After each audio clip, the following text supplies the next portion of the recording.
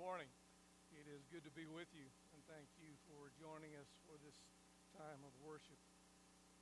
Not that I am counting, but I have 13 days uh, before retirement. One of my challenges in these recent weeks has been moving stuff around. There's kind of a ripple effect to all of it. I have to throw things out at home to kind of make room for things from my office. It's just kind of moving piles, it seems, at times. I appreciate the story from a friend who had a similar experience. He said, in my past, my life was pretty simple. I had a formula when it comes to these kinds of things. Take care of what you have until it's broken or useless, and then store it in the basement or garage. Right? Anybody there? Well, he says, then I got married, and the formula changed. Take care of what you have. When it's broken, used up, of no value, then throw it away. So, my friend said, in my opinion, I began to throw away what was useless. There were boxes with the bottoms rotted out. There was some bad bird seed, at least I assumed it was bad. I planted some of it three times, and no birds came up. This seems to be a common drama in everyone's home. Things get used up. That's why we have garbage dumps. Things get broken. They lose value. They have to be tossed out. But once in a while, once in a great while, there's a case of somebody throwing away something that is very valuable. Something very good and very right gets tossed. You can think of such times. They do not occur all that often. Suppose a man in a very nice, expensive suit sees a child drowning. He can't swim with all of that on, and so he tosses it aside. Now, it was still good, but compared to the life of the child, imagine pioneers trying to get to California and Oregon. You know, they come to the Rocky Mountains, and the snow begins to fall, and those wagons are heavy, and the leader says we have to unburden these wagons, and the children are crying, and the parents are crying, but over into the rocks and down into the ravine go furniture and chests filled with precious things, a piano. The group cannot go on if they hold on to these things. Even the Bible has stories about ships tossed by storms or hanging onto a sandbar that had to let go of cargo, or even people sometimes. Precious cargo, good cargo, fine clothes, jewelry, furniture, all kinds of good things tossed away. It becomes a matter of life and death, and in view of the crisis, even that which is good has to go. We have seen story after tragic story in the news. You know, the West is on fire, and the Southeast is underwater. And our hearts go out to so many who have had to let go of so much in order to try to save their lives and save the lives of loved ones. A magazine article described what some folks took with them. Iona said, I made sure to hold on to my late husband's picture ID. I carry this all the time as a reminder of him.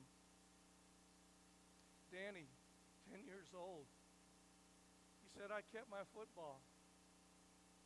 I want to play quarterback someday for the Saints. Chantel, 28, she said, I salvaged just a few photos of my family, which she describes as her heart and her soul and her memories. And Christopher, 22, hung on to his Bible saying, where else are you going to turn in in a time like this, faced with a similar situation, what would it be for you? What one thing would you keep? Today we continue to flip through Philippians, and we're in the midst of a four-part series called Together. We have heard Paul urge us to stand together and serve together. Today's message is strive together. Now that word doesn't pop up all that often in our Bible, and it doesn't pop up all that often in our hymnals either out there, but it does show up in this letter from Paul. In the 3rd chapter, Paul refers to his resume. Rob read a little bit of that this morning, and that resume is impressive. Paul had lots of things to hang on his wall. But he says, if anyone has a reason to boast, I have more. What happened to that humility thing in chapter 2? Where'd it go? And yet we have to consider the context for his words. He has found something much better and much more valuable. He describes his before and after life.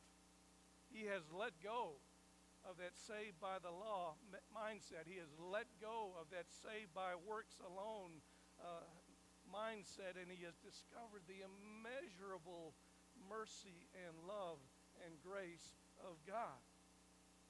He says, if I entered into a bragging contest, I would win. Not for what I have. I'm not all that wealthy. In fact, I'm in jail right now. but I would win because of who I am. My identity, my family tree, my connections, my status. I don't know a soul who can match my achievements. But I consider all of that rubbish now, garbage now. The Greek word is much stronger. It is poop or dung or manure, and I could go on, but you get the idea. He says, I have tossed all that. I have dumped it in the dump. But why? Why would Paul let go of all of that which is so good?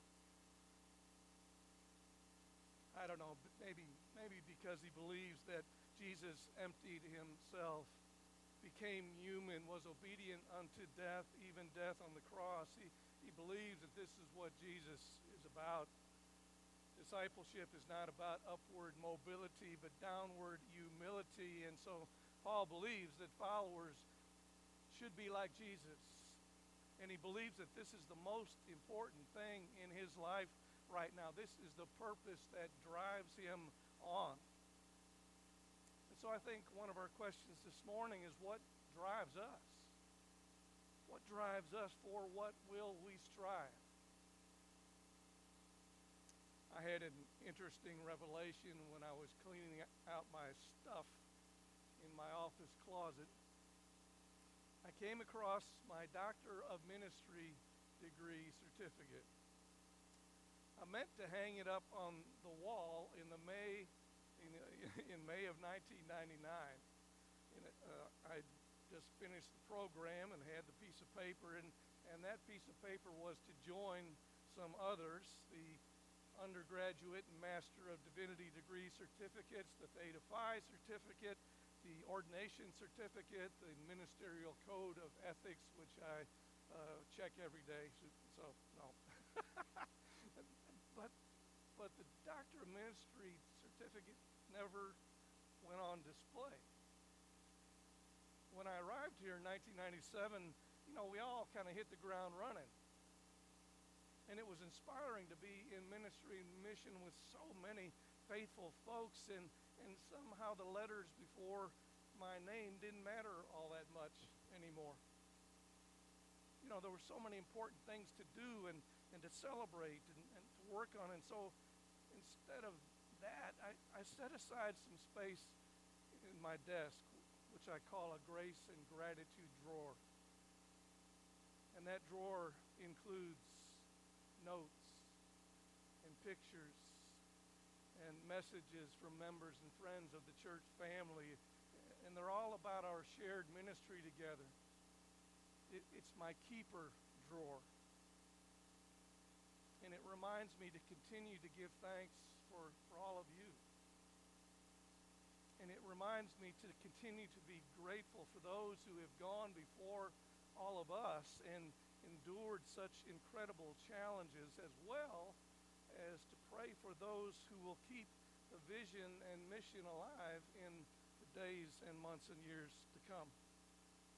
For instance, we recently celebrated the life of Helen Cox, a delightful woman. Her long life helped us get some perspective about our situation right now. She was born in 1920. You can do the math. Her life literally spanned two global pandemics. A couple of years before she was born, World War I ended. Over 20 million people perished in that war. And then the Spanish flu pandemic spread like wildfire. Around 50 million people on the planet lost their lives.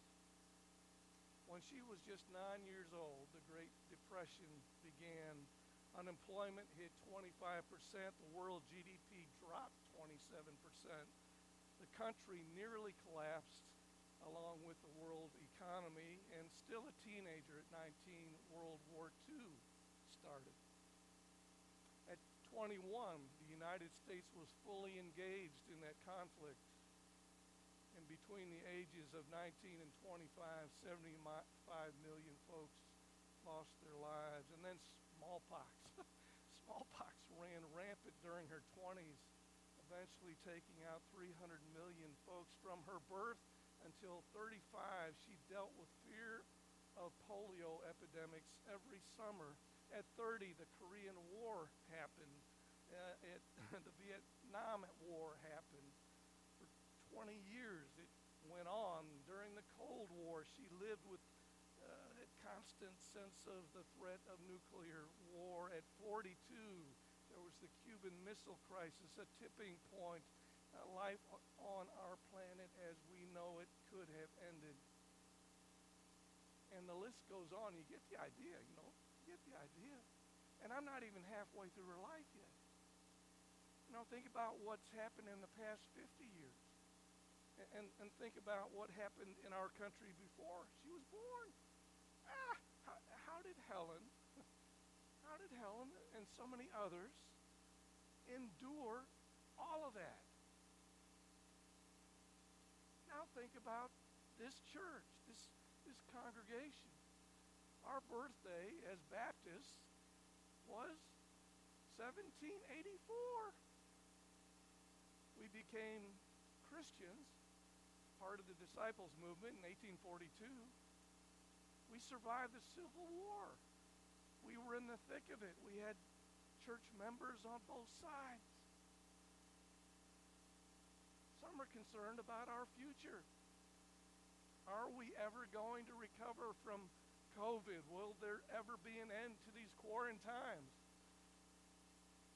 But I think we can find great hope in the lessons and in the people of the past, in their striving and in their surviving. People got us to this point.